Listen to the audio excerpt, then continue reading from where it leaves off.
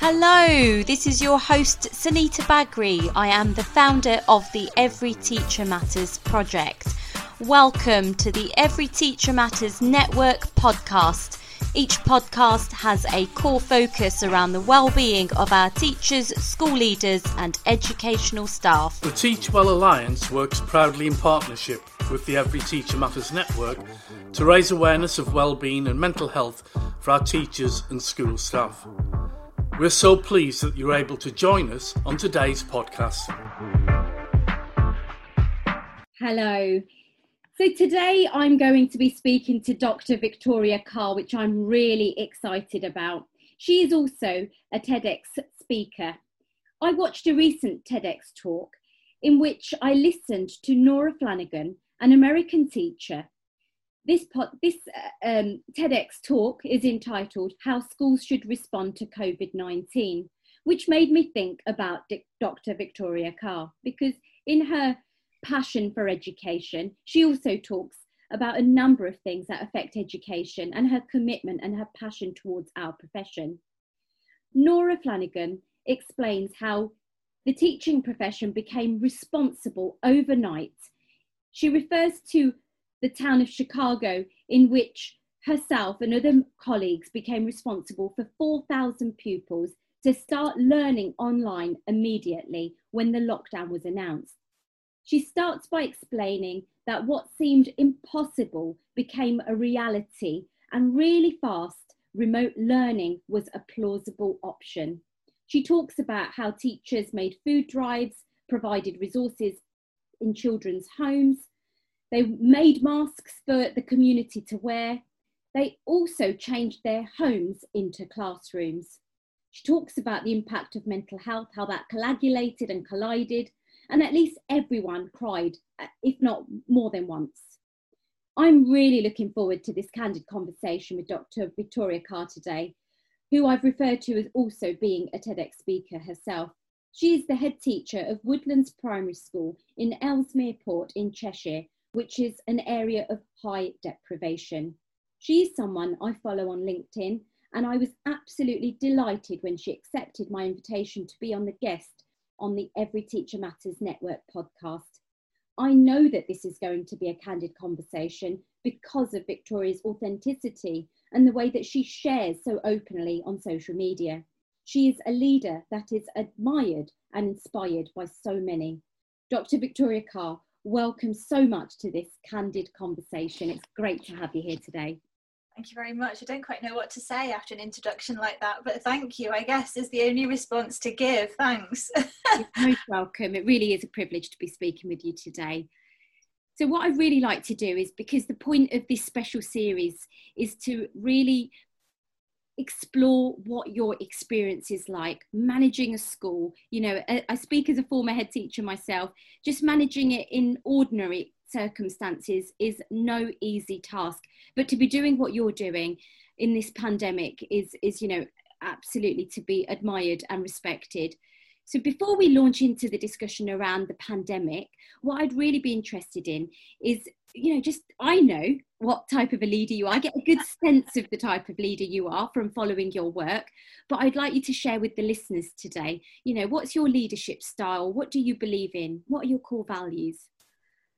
Wow. I don't know what kind of a leader I am really in terms of fitting into a pigeonhole. I know there are lots and lots of theories about leadership and about the different kinds of leaders that people can and should be in different situations. But I think to keep it simple for me, so that I can kind of focus on the job in hand, I always just go back to what you've just said, which are my core values. And I think working with integrity is really important to me.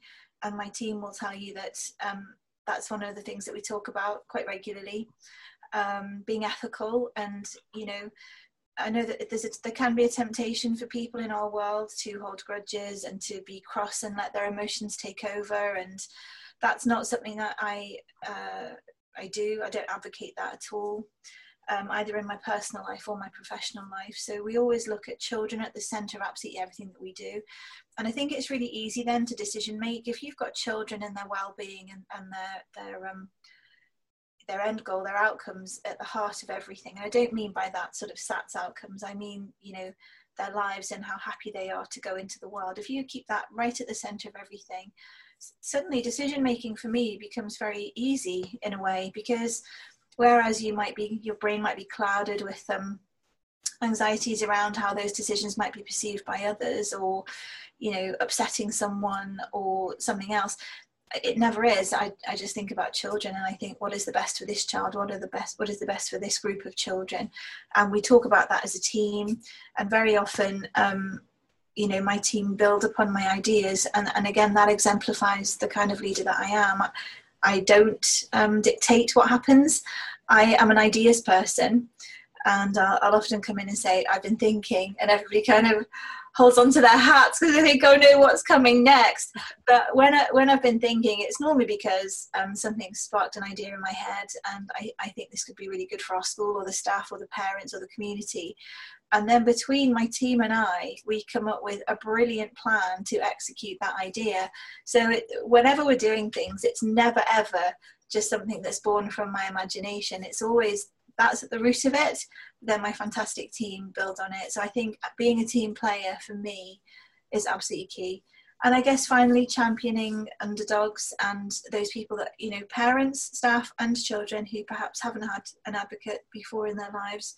I'm quite passionate about doing that, and that can involve some challenging conversations about people wanting to help themselves, and therefore being open to accepting help from others, and therefore enhancing the lives of everyone that I come across. Really, I think if you can go through life doing that, doing no harm obviously is the Hippocratic oath, I think, but I think trying to do good takes it one step further, and I think it's possible in our profession to do that on a daily basis. Yeah, thank you so much. I just find it so heartwarming. It's like you're speaking to my heart. It just lights me up, because if everyone could adopt that leadership, the values that you've just talked about there, we could have a very different system, a very different one. It could. I mean, don't get me wrong, that there'll be people who are like you and I, who agree with it, and there'll be people who don't and think it's soft or weak. Or I don't think I'm a weak leader. I don't make rapid decisions about things, which can sometimes frustrate sort of higher entities than me.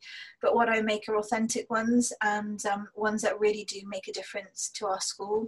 And I think over time, what happens is that people see that and they buy into that much more readily, because they know there won't be any quick, because really there aren't any quick fixes.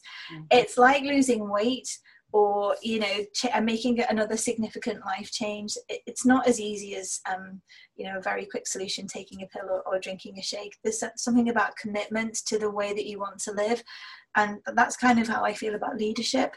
So I'm committed to how I want to lead my school, not just to pass an Ofsted inspection or for the children to do well in SAT, but because I think it needs longevity. It needs somebody looking at the long game and about the community where we base ourselves, really. So not everybody will like what I've just said, but well, that's up to them, and everyone's entitled to their own way. But it's working for you, and I'm saying this to you genuinely. It's inspiring. It's really inspiring. So thank you so much. Thank you and I knew that's why we wanted to have you on, to be able to share your authenticity, because that's something that really does strike me about you. So thank you so much. So I'm going to talk a little bit more about, ask you to talk more about the pandemic. Mm-hmm. And a question that I'm going to start with here is, if you could have decided how schools were going to open and how children would return and staff would return in September without government instructions in place, then what would you have done? Well, the whole pandemic issue, if I'm honest, has been quite a challenge for me cognitively, because I don't watch much TV ever, and I very rarely involve myself with the media or the news and so on, because I find it can be quite destructive, really. Often there's a lot of kind of manipulation that goes on, and I don't get involved in it. I don't interact. So when it all kind of came about the start of the year, to say that I was behind the curve is probably an understatement, because I just assumed that it wouldn't come to us, it wouldn't happen to us. I assumed that our government would have a plan in place, that there would be something that would make sure that in a first world country we could still run. And I was completely shocked when one weekend I did watch something in February, and I realised that it was actually coming here, that we had missed the opportunity to tackle it. And from that point on, we then became very, very proactive. So I got my team immediately in, and we talked about what we would do in the event of school closure. And again, having studied politics at sort of doctoral level, I kind of realised that there would be a huge sort of political play going on in the background. So I knew that schools would not close. I knew that we were essential to remain open for the economy and so on. So that kind of journey informed the rest of our year and would inform me in response to that question. So I know that schools have got to stay open. I know that. The interesting thing from what you said earlier about the TED Talk you watched is that teacher thinks that suddenly teachers had to, I haven't watched it, so I could be wrong paraphrasing, but the impression I got was that she felt suddenly teachers had to do food runs or be more than just a teacher. I think that has always been the case, but I think what the pandemic did before the summer is highlighted the extent to which we go the extra mile. I often come home sad and sorrowful and losing sleep over the plight of children, because there is, only so much we can do in our capacity. And I think that children come into school hungry and cold and malnourished and, underloved and with very poor standards of care for one reason and another is something that teachers and the teaching community has long been aware of and long done things about. We've all taken in things from our own homes and invested our own money into the families with whom we work. But I think what that did before the summer was kind of raise that in the public eye. And there was a small window of time where people thought that educators were on a par almost with the NHS, because we were doing a really an essential role in making sure that the rest of the country could keep working. Unfortunately, the government allowed that little change in the media, where then we became the focus of an awful lot of anger, because obviously when people are angry and their lives are turned upside down, they then have to find a place for that to go. And it was directed towards schools, and our unions were saying, we want to know these facts that you say that there are, these scientific facts, we need to know them so we can keep everyone safe. It's not good enough that you're telling us to open our doors, because we're not doing it based on knowledge or information, and in no other sector would people be expected to make huge decisions that could impact on lives without that knowledge to hand. So once we started to investigate the sort of science behind it and the lack of science and the conflicting ideas between the different SAGE groups, we then realised that what we needed obviously was the maintenance of good hand hygiene and but that is something that schools again always advocate. Children don't necessarily get taught good hygiene at home. So that is something that we instill in children, as you know, from a very young age, what hand washing and not touching one another is a safeguarding thing, being respectful of people's personal space. So those sorts of things really we were able to build upon them. So in answer to your question, a quick answer now, I would have, given the information we had before the summer, I would have just had everybody in as normal, but wearing masks all the time. But based on the advice at the time, masks were irrelevant. They didn't stop anything. They didn't work. They were, in fact, I think at one point it was posited that masks could increase the transmission rate because people weren't familiar with how to use them. So I don't know what's happened in terms of the government knowledge and understanding of this virus, but it seems that there's been a complete U-turn on that now. All adults in schools now are expected to wear masks in places where they can't distance and so on and so forth. So I think if I'd have brought everybody back in September, it would have been wearing masks all the time from that point, and obviously maintaining all the things that we know, the hand hygiene and the coughing into your arm and so on. And definitely I would have made sure that we had a really authentic and effective test and trace system in place, which is what we were all promised at the very start. I think investing public money into what on the surface looks like sham companies, billions of pounds by the way, to get nothing in return is really what has hindered schools doing what they need to do, and businesses as well. But that's just my view. Yeah, absolutely. But I do know that it's a view that's shared amongst other head teachers and school leaders as well. So thank you for sharing your views there, which are very well received.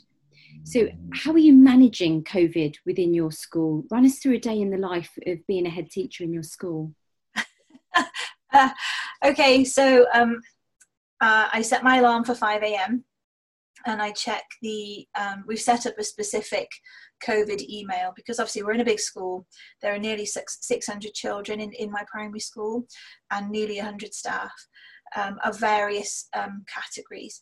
So we set up a specific email address that is routed into my email, which is to do with COVID. So anybody who's had a test or waiting, or etc., that will come straight to me. So I start the morning off at 5. I check my emails. And then if there are things to sort of do in response to that, then they're all sort of boxed off by about 5:30. If I can, and I've got the energy, I try and do some exercise. I really try and get those endorphins going in the morning to give myself that positive mental attitude, ready to sort of tackle the day. In between sort of preparing breakfast for my children and sort of preparing myself ready for the day, I will respond to the group WhatsApp chat, the SLT WhatsApp chat, which is normally starting to get busy from about 6:30 onwards, because obviously the normal day-to-day staff absence things start to kick in, somebody who might have been injured, or their child's ill, or a grandparent, or so on. And then the gate is the first thing that we do. So we've got these staggered starts and ends of the day, which takes my deputy and I and my 2 pastoral leads, my Senko and my pastoral lead, from about 8:25 all the way through to about 9:10. So we're out on the gates, we're making sure people are safe on the road, because we've got so many children. It can be quite challenging. There's queues of people everywhere, and it's making sure that everyone is safe, because where we live, where our school is, serves about 4 different schools: high schools, special schools, and primary schools. And the road where our school is also used by lots of teenagers going to and from 2 different schools, so they cross over. It can be quite chaotic, because also there are people who live there who are getting in and out in cars. So we're almost police, traffic enforcers, bouncers of various kinds. And at that point, obviously, people will give us complaints, or sometimes some really nice feedback about they think that we're doing a great job. We get to smile and laugh and chat to the children, because that now is limited, our interaction with children. We can't cross bubbles and so on. So that point in the morning is actually like a kaleidoscope of things go on, really. So then the rest of my morning might be spent following up on complaints from parents, and also local residents about traffic and so on. So parent complaints around isolation guidance, government guidance, emails that I've sent out around things like, please don't put inappropriate messages on the Google Classroom. You wouldn't do that in a normal classroom. We're treating this as a classroom, so please don't do that. So the sort of imperative emails where you're giving direction, I've had complaints about that. Children's behaviour, so still managing that to and from school, year 6 behaviour, where there's lots of boys, playing around at the road, just normal stuff. Online learning, lack of online learning, too much online learning. Then I look at staff wellbeing. We've got a couple of people who are dealing with some tricky issues, and I like to check in with them. They've got parents who are suffering from quite serious illnesses, or they've been bereaved, or what have you. Staff absence, so testing, symptomatic, isolating, looking after their children. So we've not had a full complement of staff. You get the government daily information email, which is just really long. And then you have to fill in a form which has increased in size and complexity in the last couple of weeks. The local authority send us a very similar email, repeating all of that information and asking us to fill in forms around special groups of children, so those who might be at risk or so on. And then on top of all of that, any children that become symptomatic during the day have to be isolated. We're a 2-site school on 2 sides of the road. Obviously, we're expecting an Ofsted visit. My school, when I took it over, was in RI. So no doubt we'll be one of the schools that get an Ofsted visit. So it's making sure we've got everything prepared for that.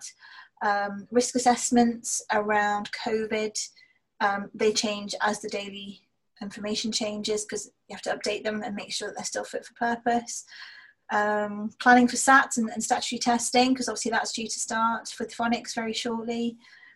Planning for online learning. So that's something we've had to take our staff through, and our children and the parents, because again, I don't like to just do this is what we're doing, and then everybody's panicking and you spend most of your time dealing with problems.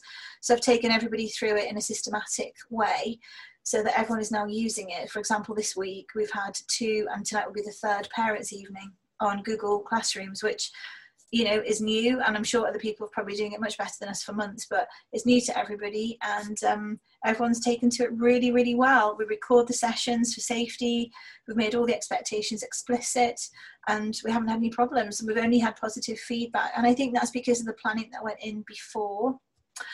So then there comes to sort of going to the loo. So we have to queue for the loo in school, because obviously you have to isolate the loos, and there's lots of us, so we queue for the loo, we wear masks all over the place now, and then your ongoing projects really educating children, they can't be sort of left to the wayside. So although Ofsted will be inspecting them in any case, you know, this whole curriculum thing that we were really excited to plan last year, we really want to do that. So it's about how we carry that on, whether we're in a bubble lockdown, or, you know, some children are at home or what have you. So we've planned for everything, and on top of all of that, we've got safeguarding issues that still relentlessly come in, assessing special needs children, receiving children from other schools with needs that haven't been met, then assessing them and trying to get that ball rolling. Behaviour issues in school just day to day, coaching my new senior leadership, looking at the budget, doing the governors' meetings, that kind of thing. And that is really every single day. There'll be any number of those things in a day, some days more than others, one or the other, but really that's, oh, and then the gate at the end of the day happens, the same in reverse, come rain or shine. And then it's following up with staff afterwards. So I've done all performance management and supporting that so far, and just checking in with everybody, the newly qualified teachers, making sure they're okay, following up with parental complaints in the evening, and then catching up with the senior leaders who are across the whole school in the evening. So work probably finishes, it can depend anywhere. Oh, and governors' meetings in the evening as well. So anything from 9 till about 10:30 at night, and in between times there's meals to cook and your house to run and your own children to see and so on. So that's a life in the day of a whole life in the day of a head teacher. Well, that's the thing, that what you just described, that's a normal day. So how has your workload been exacerbated by this pandemic? Well, I certainly wasn't doing a daily return to the government or the local authority, or updating risk assessments on a daily basis, or isolating children, or the hour in the morning and the hour in the evening. We'd stand on the gate, but all the children just walked past us at 8:45. That was it, day started. It wasn't sort of marshalling and telling one bubble to wait and dealing with cross parents and that kind of thing. You know, timing was tight before this happened, but this has just pushed it to a new level. There is no downtime, but there can't be. You can't afford for there to be downtime, because you know, at any moment you have to be, I mean, the expectation actually was that schools should be 24 hours available for notification of people who get a positive COVID test. Well, I can't ask my staff to do that. I want them to be teaching children. So there is only really a handful of us who can take on that responsibility. And again, you know, I'm conscious of everyone else's well-being, so really that has to fall to me, which is why it's routed to my email address. Yeah, that's just sounds so exhausting and unsustainable. Yes, and yes. Yeah. I can only, again, repeat what I've said. I can only appreciate how difficult the circumstances are. And, you know, I'm just going to stop and take a pause and say thank you, Victoria. Thank you so, for whatever my mere, you know, humble thank you is worth to you. I do thank you, because that is not easy, not easy. Well, it's kind of you to say so, because to be honest, I won't be on my own. I know I'm not alone. You know, I network with a lot of head teachers and teaching professionals on Twitter. And I know that this is a common feeling, and particularly at the end of term, everyone's normally tired because we just been 110%. But this year more so than ever, it's not ideal. Yes. Yeah. Absolutely. And yes, what you've said there is definitely been echoed in the head teachers that I've been speaking to. You're not alone. I know that's, it's reassuring to some degree, but it's still you that's running your school on a daily basis. So although you do have an alliance of other head teachers that are going through different but similar experiences, it's still the weight of the world on your shoulders right now. So we do really respect what you're doing, and thank you. I would say that I've said it often, and the team know it's not just hot air, but what makes my job bearable and much easier to do and more manageable is the fact that I've got an extremely good senior leadership team. And I think that is because, well, firstly, the size of my school means that I do have more people to choose from and to call on. I can only feel for my colleagues who are working in much smaller schools, because then everything will be for them to do. Whereas I have a pastoral team who kind of oversee safeguarding and oversee special needs and stuff like that. There are some head teachers who will be doing both of those things themselves, as well as all the things that I know I do. And for them, I think it must be borderline unbearable. And they're the people who I would, hope that their families appreciate that. And I'm sure they do, because as with everything, there are positive stories that come through where people are very thankful.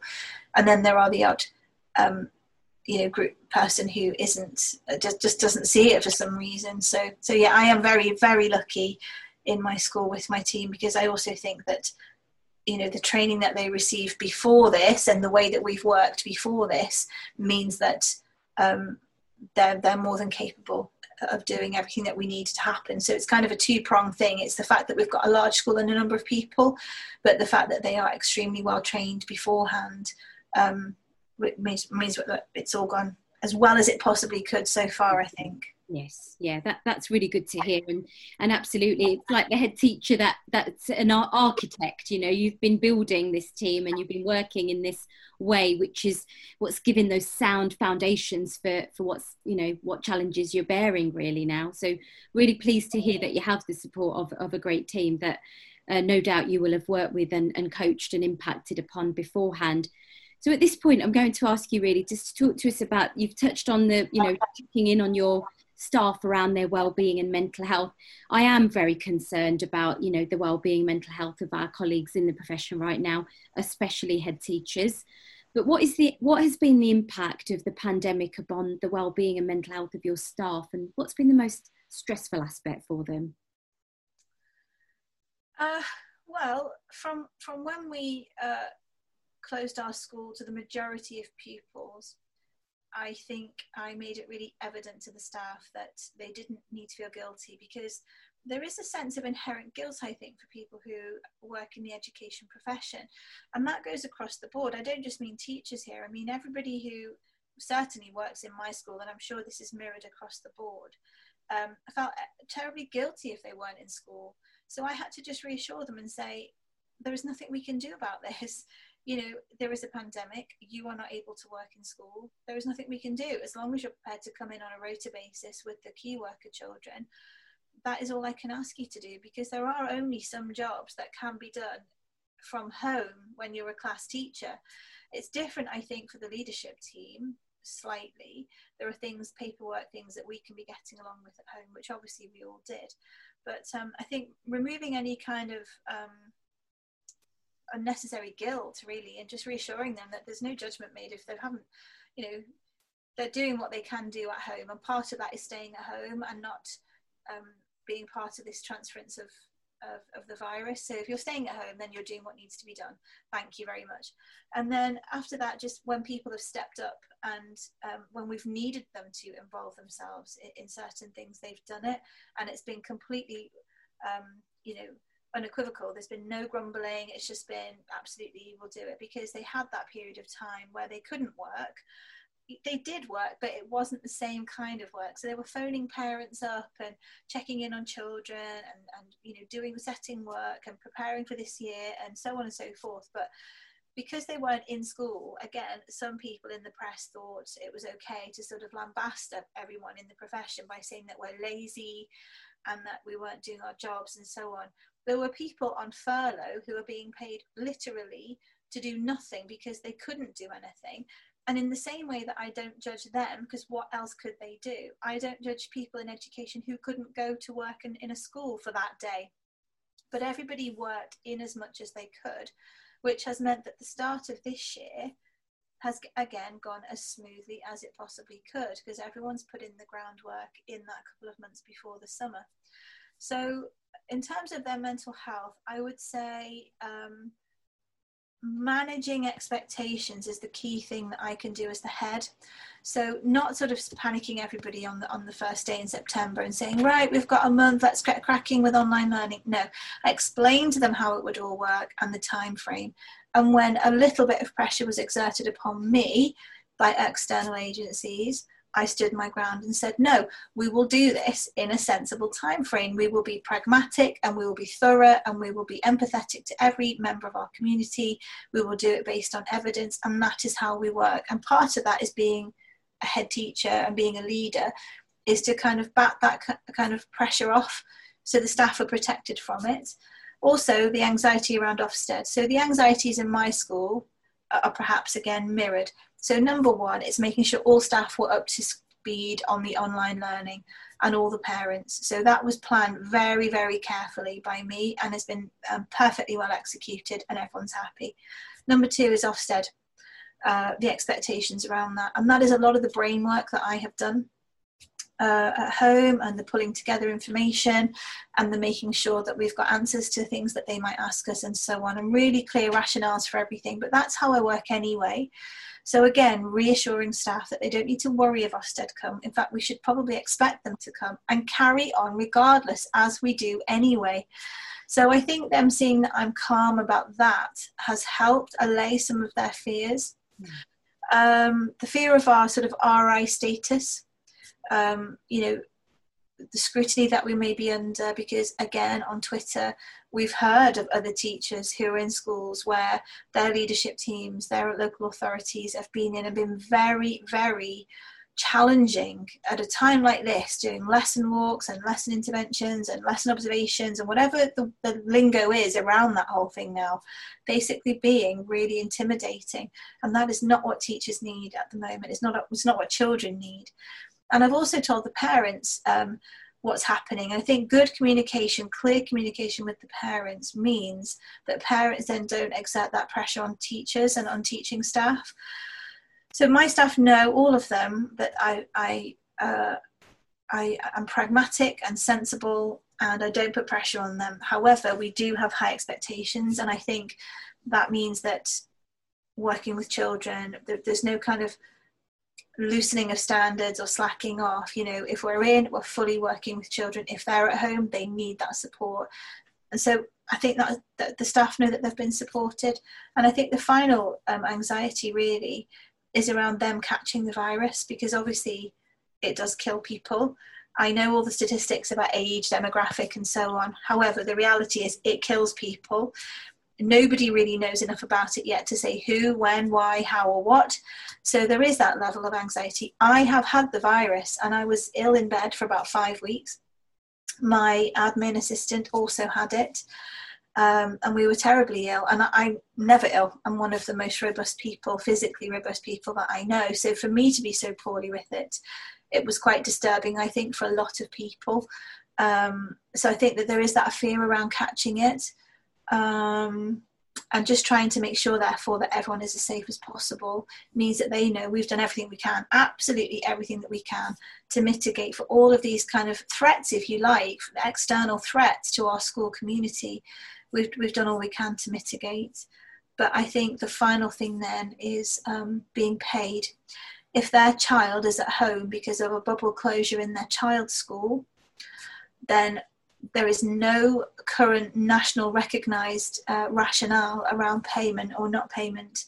And when you consider that some schools have closed bubbles 7 or 8 times in the last 7 or 8 weeks, this could be a member of staff who's in and out of school every 5 minutes. And therefore, the anxiety around being able to pay your mortgage or your rent suddenly becomes quite extreme. Now, we've obviously found a way to try to manage that, but that will definitely not be a national thing, because I've been in contact with the unions and with our local authority and so on, and nobody at HR has got an answer for that. So I think for a lot of people, it could be quite stressful, and if this continues, it's not going to get any easier. What an important point there you've just made, that I haven't heard any other head teacher so far that I've spoken to raise, but thanks so much for raising that and bringing that to attention. And I hope that, listeners, can contact you, Victoria, if that's, if you'd be happy to discuss, if any head teachers listening today want to find a solution, would that be okay? Well, I'm sure you'll share my my Twitter and my LinkedIn handle. Yeah, we'll do. I'll tag you in when we share the post. So thank you, because I think that could be absolutely critical in terms of well-being, because you're absolutely right. Financial well-being plays a huge part. And you made that point earlier around the guilt that we feel. So it's all combined, isn't it? It's complex. It's very complex. Thank you for sharing that. Some really important aspects there around the well-being and mental health of your staff. So the next point is, in equal measures, what have you noticed around the impact upon the students on their mental health? You know what? They are delighted to be back in school. They're absolutely delighted, bar none. We've had one or two children who naturally in early years would have been probably quite sad to leave mums and dads. That kind of separation anxiety is perfectly normal in September and October time, as I'm sure you know. Other than that, though, to be honest, I think children were fed up. They wanted to be back with their friends. So mental health wise, I think they're just delighted to be back. Yes, there are changes, but this is no surprise to most normal people. Children are very, very adaptable. And once they have the routines established and explained to them, and everyone is very calm, and all the adults are very calm around them because they're being nurtured as well, everybody gets on with it. And it is lovely to see them all just chatting and laughing. And yeah, I would say minimal impact on mental health in being back to school. Mm-hmm. How it was for them at home, that is probably something for an intrepid researcher to do over the coming years to sort of investigate that. But we certainly kept in touch with all of our children by phone call each week, which I know they enjoyed. And some of our more vulnerable families, we called them, much more regularly than once a week. But yeah, I don't know how they fared at home, but certainly since being back, they're all absolutely fine. Yeah, good. Okay, that's really good to hear. And that's great. It is lovely. And many head teachers that I've spoken to have explained the same, that they've been delighted to be back, the children. But as you rightly say, some of those underlying issues, may come out at a future point. But yes, for now, that's good news. That's good news. I think they thrive on routine. They just love routine. Schools are great places to establish routines, and routines change anyway year on year. So come September, children moving up a year, they kind of expect something a little different anyway. New teacher perhaps, new classroom, new expectations. So actually it was all very, very measured and taken in our stride, really. Yeah, good. Yeah, I think you're absolutely right. The boundaries, they like to know their boundaries.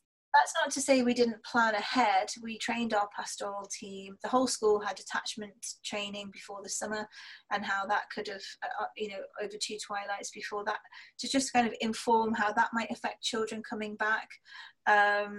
We also did a few online training sessions around mental health and sort of counselling sessions with our pastoral team. And we have ELSA anyway. We've got 4 trained ELSAs in our school, emotional literacy support and assistance in our school. So they already talk to children anyway. I say talk to, they specifically talk to children who've got needs anyway.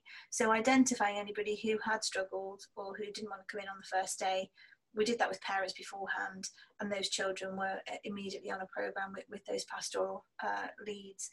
But also making sure the staff had access to that as well was important before we came in, because as I've just said, dysregulated adults do not provide lovely harmonious environments for children. So making sure the adults are safe and healthy and well was key to get the children in and you know, in a lovely calm environment. So we've got the employee assistance program. I also brought in somebody to do some it's called Inner Armour, to do some training around that resilience around with staff as well. So it's preparation, I think. So in preparing that, it enabled us to make sure that everything went smoothly. But also what I would say is the children who've come back and presented, and it's only one or two, with issues, are children that we had identified way before lockdown took place, and we were already assessing for additional needs. So those children have come back and their needs haven't escalated. They've remained the same, but here they are, and they're now needing to be sort of followed up on. And I think it's important for us not to cloud children's actual needs by sort of putting a sticking plaster on of, oh, it's only the after effect of COVID and lockdown. Those children were already being supported before lockdown, and their needs haven't changed. They're just now, you know, continuing to be supported through that special needs process. Yeah, absolutely. And nurturing environments, as you described, will have planned for that, as you know. So that's good to hear. And you've got some great systems there, some support measures that will be benefiting your school community. So Victoria, we've talked about your staff, we've talked about your children. I'd really like to know about you. How are you coping?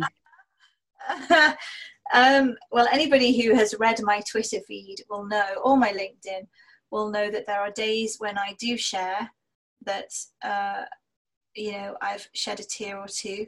I'm not afraid to say that, because I think it's a pressure release, really, because under a highly pressurized environment, much as people might think it isn't, and it's lovely, and you know, it's kind of like I'm Miss Honey from Matilda. I am Miss Honey from Matilda, but I'm afraid I'm up against it at times, and shedding a tear to me is the most natural form of just letting it all go. So what's my mental health like? I don't sleep well at all. I'm constantly worried about every layer of just what I've talked to you about there, of, you know, staff whose parents are dying, and I've got children who've, you know, are really struggling, and you know, trying to get the local authority in to make sure they're supported, and supporting parents who are struggling with children's needs, and my family, not seeing my family, and my son's just left home, and not marking those key moments in your child's life make a human being sad. I think a good parent, an involved and invested parent, quite sad.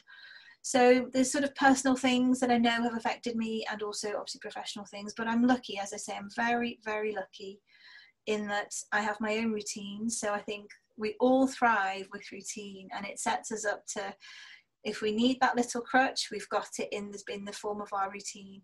So I set my alarm, I try to exercise, I try to eat healthily as much as I possibly can. It's not always easy during the day. Time can run out in terms of, you know, getting lunch or what have you.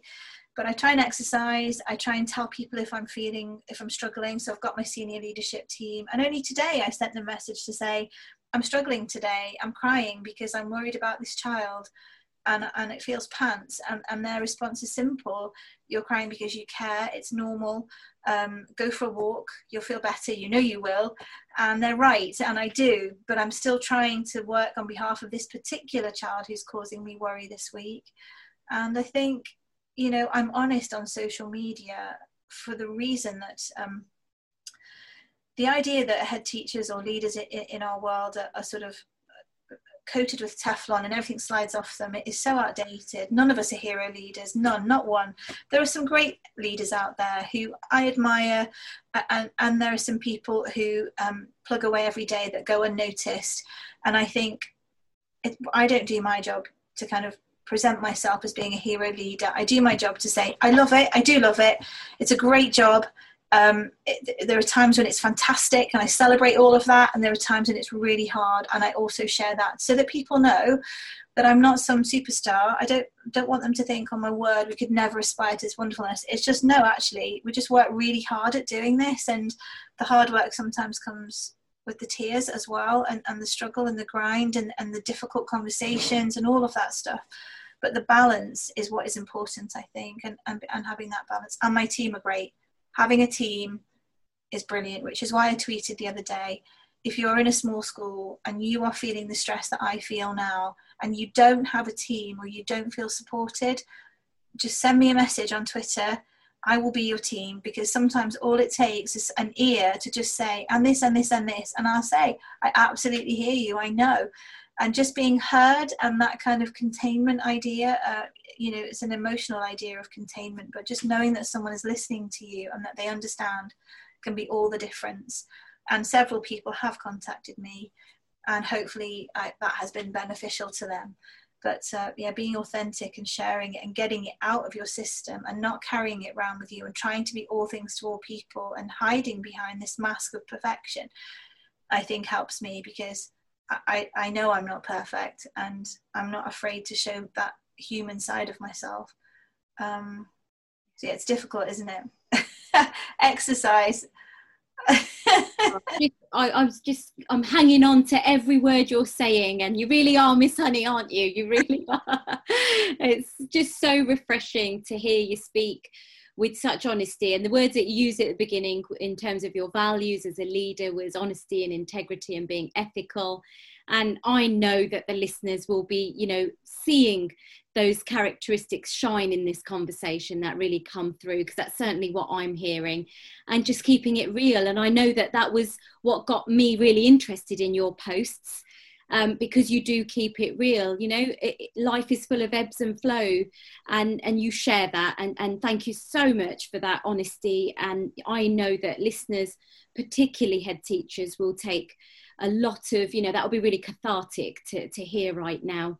And I would really like to mention this, because Steve Waters and I, we work together on a number of projects, and this common feature, which I'd like to just take an opportunity to share with the listeners, there seems to be this common feature in which head teachers like yourself that have this relationship with their teams, in where there is absolute lack of sort of hierarchy and just this connection that we are a team, but you really role model that in every sense of the word, of which exudes a role model, and not being afraid to say, I'm struggling.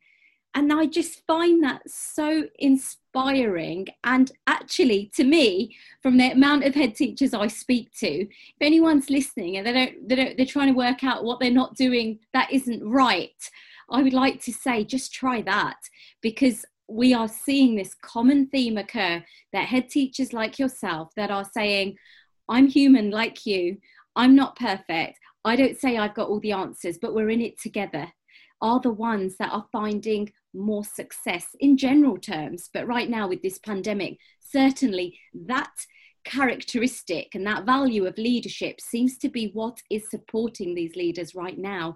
And I wanted to take the opportunity to say that, because I feel like I've been listening to heads over the coming weeks, and I want to say there is a bit of a formula here, guys. You've just got to be real. So thank you.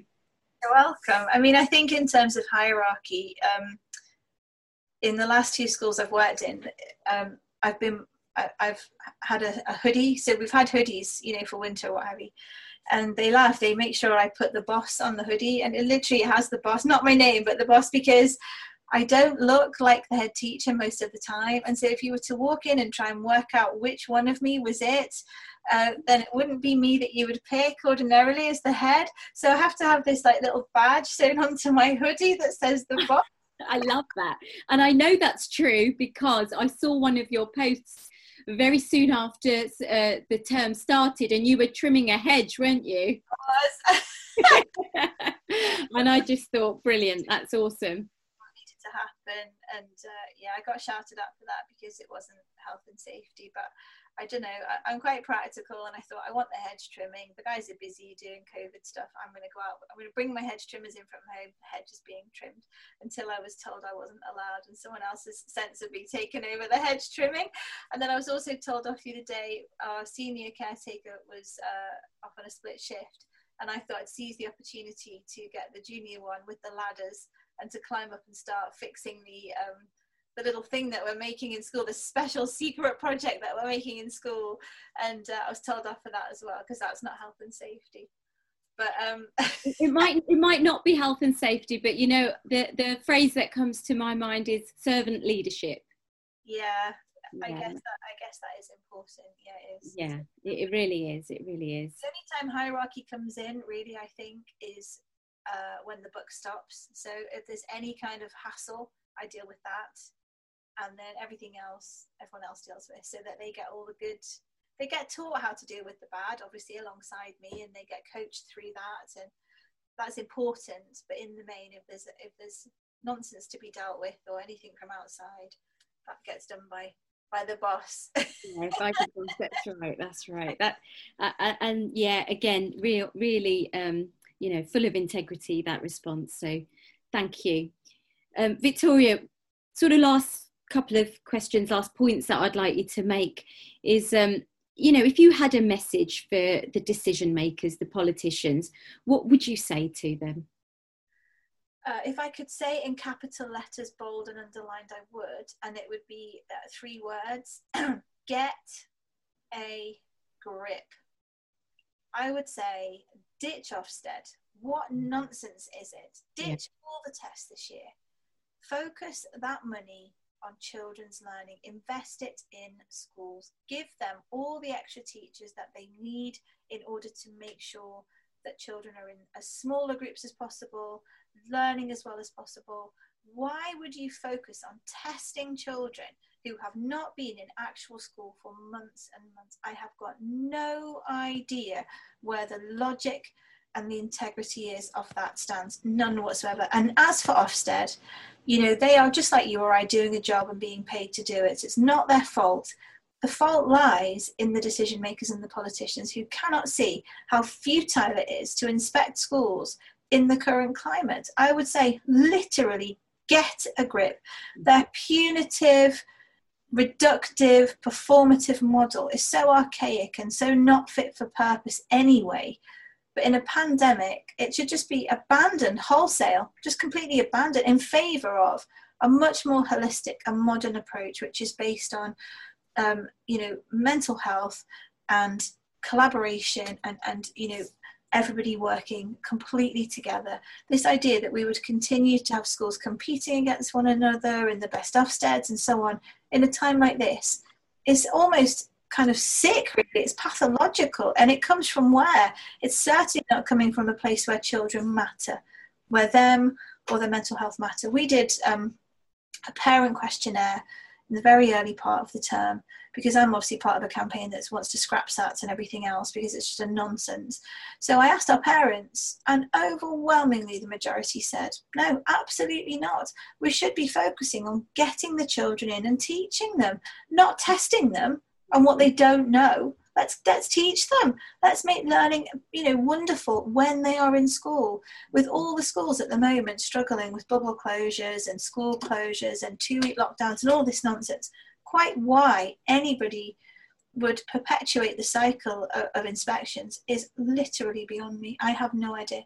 Yeah. That's what I'd say. Get a grip, in capitals and bold and underlined. Absolutely. And just said to absolute perfection. I wouldn't dare add anything to that. I'll just let the listeners take that in, because I'm sure that they will echo what you've just said there.